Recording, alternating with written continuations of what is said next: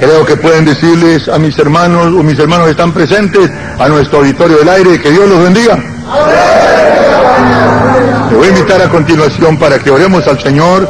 Mis hermanos aquí presentes a la hora de la preparación de este programa, les invito a que me acompañen. Levanten sus manos y vamos a pedirle a Dios que Él sea que bendiga a cada uno de los que escucharen, y que lo que hablamos y lo que decimos tenga de ser con efecto de parte del Señor, para bendición de muchos corazones. Padre Santo, una vez más, vengo delante de tu presencia, Señor mío, para darte gracias, Señor, por la oportunidad que nos brindas de poder ministrar a aquellos que de ti nos fue dado poderlo hacer por medio de las ondas del radio. Señor, te ruego que seas propicio, que seas quien obre, Señor, y así, Dios mío, Señor, respondas a la oración. Nuestro ruego, nuestra petición es que toques las vidas, toques, Señor Santo, los corazones. Pueda ser beneficiado 1, 2, 3, 5 más de aquellos que de tu mano viniere, que tuvieran de oír. Señor, danos pues de tu santa unción, de tu bendición divina. Unge mis labios, Padre, y unge el corazón y el oído de los que estuvieran oyendo. En el nombre de Jesucristo, mi Salvador, te lo pedimos. A ti damos la gloria y la honra y la alabanza para siempre, mi Señor. Alabado sea tu nombre para siempre. Dice otra plegaria: si yo confío en el Señor, Él no va a fallar. Si yo confío en el Señor, Él no va a fallar nunca. Si el sol se llega a oscurecer y no alumbra más, yo aún confío en el Señor. Él no va a fallar. Él no va a fallar. Él no va a fallar. Si el sol se queda oscurecer y no alumbra más, yo aún confío en el Señor. Él no va a fallar. Aleluya, gloria a Dios. Tengo una escritura que quiero leer, el capítulo 6 del libro de Amós. El capítulo 6 del libro del profeta Amós. Quiero leer del verso Amós, el verso 3 en adelante, dice: vosotros que dilatáis el día malo y acercáis la silla de iniquidad, duermen en camas de marfil y se extienden sobre sus lechos y comen los corderos del rebaño y los becerros de en medio del engordadero, gorjean al son de la flauta e inventan instrumentos músicos como David, beben vino en tazones y se ungen con los ungüentos más preciosos y no se afligen por el quebrantamiento de José. Gloria al Señor. Hermanos, una vez más quiero llamar la atención en esta escritura. No es nueva. No es nueva. No es una escritura de la que no he hablado, sino que la he usado en otras ocasiones para enfatizar algo que necesitamos seguir enfatizando, algo que no podemos dejar de seguirla diciendo. Vivimos en un ambiente de adormecimiento espiritual.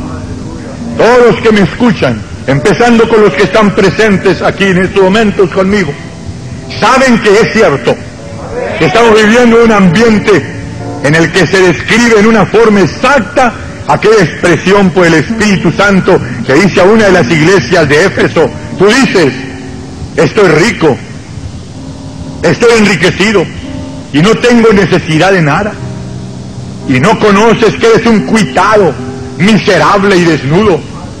Unge tus ojos con colirio para que veas y no se descubra la vergüenza de tu desnudez. De igual manera dice en esos mismos mensajes el Espíritu Santo: mejor fueras frío o caliente, mas por cuanto eres tibio, yo también te vomitaré de mi boca. Y si hay algún tiempo, y si hay algo que ha estado provocando ese vómito en Dios, es el ambiente repugnante de apariencia en el que está viviendo el llamado cristianismo en estos tiempos y en estos lugares donde nosotros estamos viviendo. Dios ha puesto en mi corazón ya por una vida. No soy un principiante y sé lo que estoy hablando, porque Dios me ha dado que tenga de vivir para que ahora cuando hablo nadie me puede decir que no sé lo que estoy diciendo.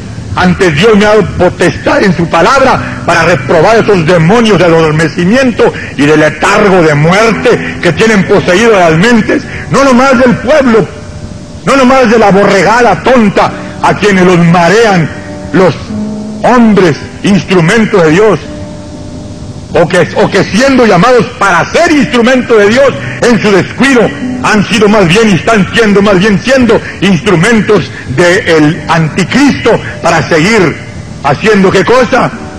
Viviendo una religión de apariencia en la cual el mensaje común, atractivo, bonito, que está a nuestro alrededor es precisamente el que el Señor ha llamado a su iglesia para no sufrir, para pasarla bien, para estar a gusto, para estar tranquilos, para recibir bienes. Danos, Señor, vénganos tu reino. Hasta ahí llega la oración del Padre Nuestro, el cristianismo de ahorita. Vénganos tu reino, pero no siguen en lo que está adelante. Sea hecha tu voluntad, porque esa duele. El que nos venga su reino estar precioso, pero el hacer la voluntad de Dios a ratos son, o más bien es lo más del tiempo, hay un precio que pagar que muchas veces implica dolor y sacrificio, y eso es lo que no están de acuerdo muchos de los cristianitos de este tiempo para pagar. Y dice aquí el profeta Amós, hablando por el Espíritu Santo, allá en el tiempo de Israel, que por cierto señalo, muchos de estos enseñadores de ahorita, entre mi gente, entre los de mi idioma y de otros idiomas también, los he oído señalar que estos mensajes eran para Israel, porque Israel estaba descuidado, porque la iglesia ahora es una linda niña, muy obediente. ¿Sí? ¿Qué obediente? Sí, amén. No, ese no es amén. Una linda niña, qué linda. ¿Saben qué? Para este tiempo lo que ha hecho es convertirse el ambiente aún entre aquellos que profesamos conocer la divinidad y haber invocado el nombre del Señor, en el bautismo y haber recibido de su Espíritu Santo, mis hermanos mismos en esta fe fundamental que creyeron y predicaron los apóstoles del Señor, para este tiempo no es más que una más de las muchas hijas de la madre de las abominaciones, viviendo en esta descripción que está aquí, no nomás para Israel, sino que este es exactamente el retrato del tiempo presente. Dilatáis el día malo y acercáis la silla de iniquidad. Y luego dice el verso 4, duermen en camas de marfil y se extienden sobre sus lechos y comen los corderos del rebaño y los becerros del medio del engordadero. gorjean al son de la flauta. Los cultos en nuestro ambiente. He andado por diferentes partes en el mundo latino, empezando con el continente, desde el norte hasta la Patagonia. Y he encontrado el mismo ambiente, pero no nomás entre nosotros, por cierto, sino que también entre los demás grupos religiosos de diferentes lenguas, porque los he oído también en el inglés tan común, y en estos últimos tiempos, hasta en chino, también he oído la misma actitud. Lo bonito, lo que suena bien, lo que hace sentirse satisfechos y contentos y tranquilos, gorjean, durmiendo en cama de marfil, beben vino en tazones, puro gozo, pura alegría, puro happy preaching, puras bendiciones, se reúnen para puro gozo y puras cosas bonitas.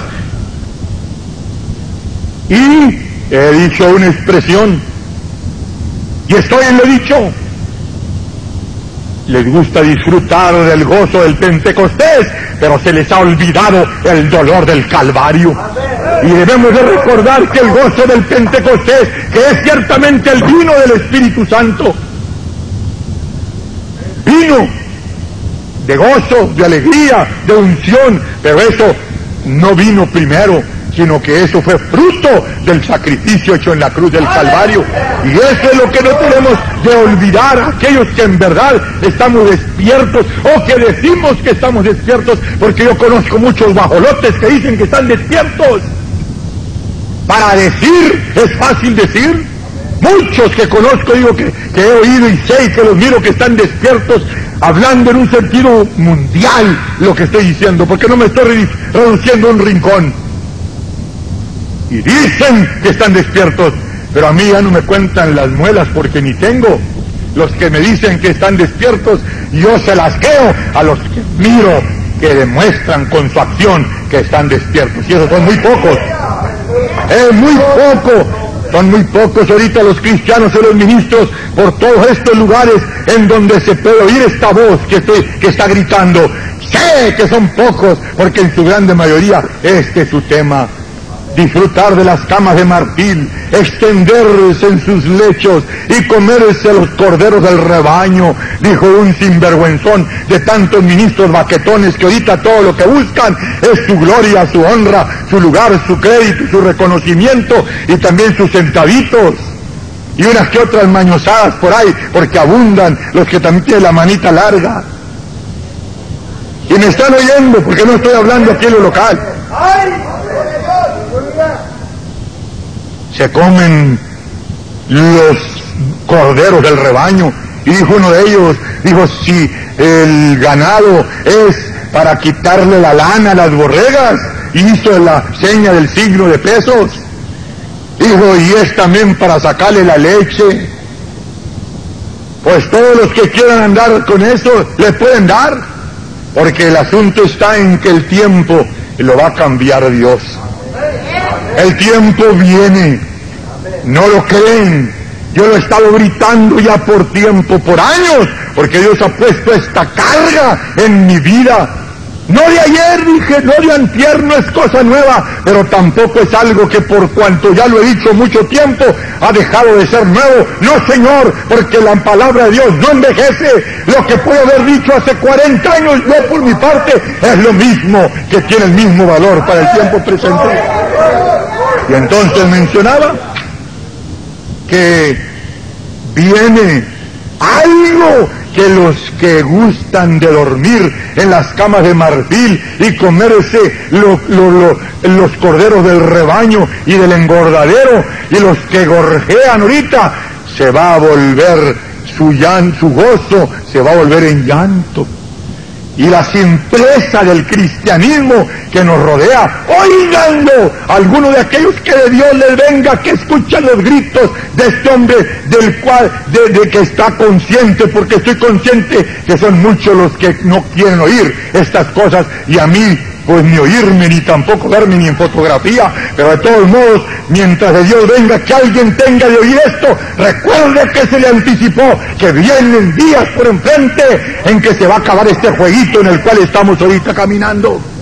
Pero bendigo al Señor, porque hay quienes de mis hermanos, de entre mis compañeros en el ministerio, hombres y mujeres también en la iglesia del Señor, no la iglesia mía, porque yo no tengo iglesia. No, señor, algunos simples pues han dicho que pertenecen, o les han dicho que pertenecen a la iglesia de Efraín Valverde. No, señor, yo no tengo iglesia, y ni reconozco la iglesia de ningún hombre, porque la única iglesia que cuenta es la iglesia del Señor, la de Él. Pero estoy hablando entonces a los que les interesa el entender la voluntad del Señor. Yo bendigo a mis hermanos y a mis hermanas, a mis compañeros fieles, que estando despiertos no esperan a que venga el azote, no esperan a que venga el día tremendo que señala aquel salmo que dice que la tierra va a ser removida y se van a traspasar los montes al corazón de la mar. Vienen días tremendos, Dios me lo ha mostrado en una manera muy clara. Vienen días tremendos, vienen días tremendos en que el Señor va a sacudir la necedad del llamado cristianismo en estos lugares, y van a tener de dejar de estar viviendo y durmiendo cómodamente en sus camas de marfil. Cómo me va a dar gusto ese día que se les caigan las camitas a todos los reverendísimos, a todos los que ahorita andan echando estilo con todas las novedades y con todos los lujos que usan, de mi color, chocolates, y otros más prietos que yo, y otros blancos, pero el diablo no se diferencia ni de edades ni de colores, sino que al que todo el que se descuida y no busca de corazón el rostro, el Señor lo trastorna para que camine en la forma que la palabra de Dios reprueba. Dice que gorjean al son de la flauta, y mencionaba, me tiene fastidiado, he oído lo que el Señor dice, vuestras reuniones las abomino, dice Dios, no quiero más, porque es ruido, inclusive el ruido de las lenguas se usa ahora como un entretenga. Yo no estoy en contra de las lenguas, yo creo en la señal de las lenguas, en la recepción del Espíritu Santo, porque yo mismo, Dios me dio hace muchos años el don de lenguas, pero el Señor no dijo que por sus lenguas los conoceréis, dijo que por sus frutos los conoceréis. Y entonces ahora, mis hermanos que están aquí conmigo ahorita, en estos momentos, saben muy bien que es cierto lo que estoy señalando, que se usa aún el ruido de las lenguas como para disimulo, para justificación, para presentar un frente como de mucha espiritualidad. No es cierto, porque aún está escrito que aún el mismo Satanás se transforma en ángel de luz, y todo lo que es de Dios también lo duplica y lo arremeda. No todo lo que brilla es oro, dice un dichito en el mundo, y son muchos de mis hermanos, especialmente entre las ovejitas incautas, que han sido llevados por esta corriente tremenda de engaño y de descuido en el que estamos ahorita. Y mi propósito principal en la preparación de este mensaje en estos momentos, para cada uno de aquellos que me oyeren en los lugares en donde este mensaje llegare por radio, es esto: hoy es el tiempo de estar despierto, hoy es el tiempo de buscar al Señor con todo el corazón, hoy es el tiempo de humillarnos delante del Señor y hacer lo que dice por labios del profeta Joel. Entre la entrada del altar habla y convoca al viejo, a los jóvenes, a los hombres, a las mujeres. Aún dice: salga de su tálamo el novio, de su cámara el novio, de su tálamo la novia, los niños, los viejos, juntadlos. Y si de entrada del altar lloren los ministros del Señor y clamen al Señor. Este es tiempo de buscar al Señor mientras puede ser hallado, no esperar que venga el azote que viene cuando se te acabe el nidito que ahorita te tiene acurrucado. la comodidad de los muebles y de la casa y del carro y de esto y de aquello, que ahorita hay entretenidos, mis hermanos, son miles sencillamente que están secos espiritualmente, porque si no tuvieran los muebles y el mugroso aparato, el televisor ahí tragando zacate día y noche, y los demás beneficios materiales que tienen, buscarían al Señor, inclusive los medios para tener salud. Para muchos se les ha convertido en ruina, porque he mirado a cristianos y a gentes que cuando están en necesidad de enfermedad buscan al Señor, pero cuando Dios los ha sanado se apartan de Dios y se vuelven haraganes y no buscan al Señor como Él quiere que lo busquen. Porque de paso mi mensaje es esto: yo no estoy predicando denominación, predico en contra de esos corrales que los hombres han hecho. No estoy anunciando un grupo para mí, ni estoy juntando gente para mí. No, Señor, porque no nos ha mandado el Señor a sus verdaderos ministros andar juntando gente para nosotros y andar buscando montones que nos anden haciendo aire. No, Señor, sino decirle al que le importa, al que quiere, al que desea tener parte en la vida eterna que el Señor promete en su palabra, que hoy es el tiempo de acercarnos, hoy es el tiempo de servirle, no con lo que nos sobra, no con lo que nos quede, haya cierto día de la semana, o cierto tiempo en nuestra vida, o con lo que nos sobre. Yo les he dicho una cosa, mis hermanos, que yo lo que creo en lo que toca lo económico, y lo digo para que me oigan los que me escuchan en donde fuere por medio de este programa de radio, que no, esta regla he dicho, no le des sobras al Señor, porque hay muchos cristianos que es lo que hacen ahorita, le dan al Señor sobra de su tiempo, de sus fuerzas, de su amor, de su dinero y todo. ¿Saben qué? Las sobras se les dan a los perros. Para mi Señor es lo primero, porque Él mismo reclama y dice que si alguno ama padre, madre, mujer, hijos, heredades, más que a mí, no es digno de mí, dice el Señor. Y el mismo que lo dijo en el Nuevo Testamento es el mismo también que lo dijo allá en la antigüedad. No hay otro, es el mismo. Porque aquí está un pueblo que sabe que no son tres, ni son dos. Jesucristo es el mismo, ayer, hoy y por todos los siglos. Él es Dios. Aleluya, Él es Dios. Y Él es el que allá cuando dio los 10 mandamientos, dio también la orden diciendo: amarás al Señor con todo lo que te sobre, dijo.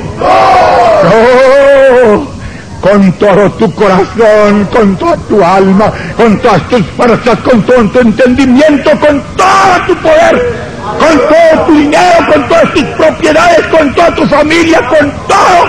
Y eso es lo que el Señor está llamando a los entendidos, para que despierten ahora, y los que estamos despiertos no deje que el diablo lo duerma. Y unamos nuestras manos, porque tenemos razón de algo que tenemos que hablar, mensajes tremendos que tenemos que anunciar, y necesitamos el respaldo, la ayuda de aquellos que sientan la carga. Tenemos que seguir gritando en medio de un mundo que conoce a 3 o a 2, que hay nomás uno. Aquellos que están confundidos con las iglesias, que no saben cuál es, que sepan que es nomás la del Señor Jesucristo, no hay más que una. Y también que aprendan a amar a un pueblo que el Señor ha querido amar, y es el pueblo de la Biblia, el pueblo de Israel, el pueblo judío.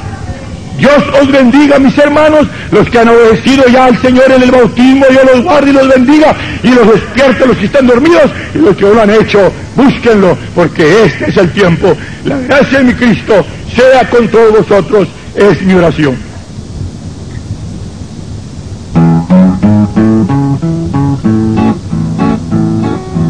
Oh Señor Jesús, a ti yo canto con mi corazón, pues siento en mi alma gratitud al ver lo grande de tu inmenso amor. Oh bendito Dios, cuán puro y santo es ser medita. En tu clemencia y gran poder, que mi alma y mente pudo transformar. Honra y gloria a nuestro Rey, y alabanzas tributan y tributan tributar aquí en una cruz nos donó la eternidad. Una deuda tengo yo y muy inmensa con mi amante Dios, si bien pagarla no podré, y por su gracia a la gloria voy.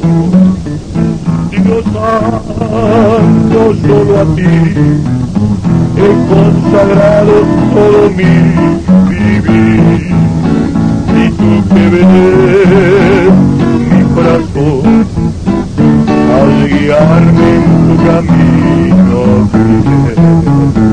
Honra y gloria a nuestro Rey y alabar las tributas y tributar aquí en una cruz nos donó la eternidad.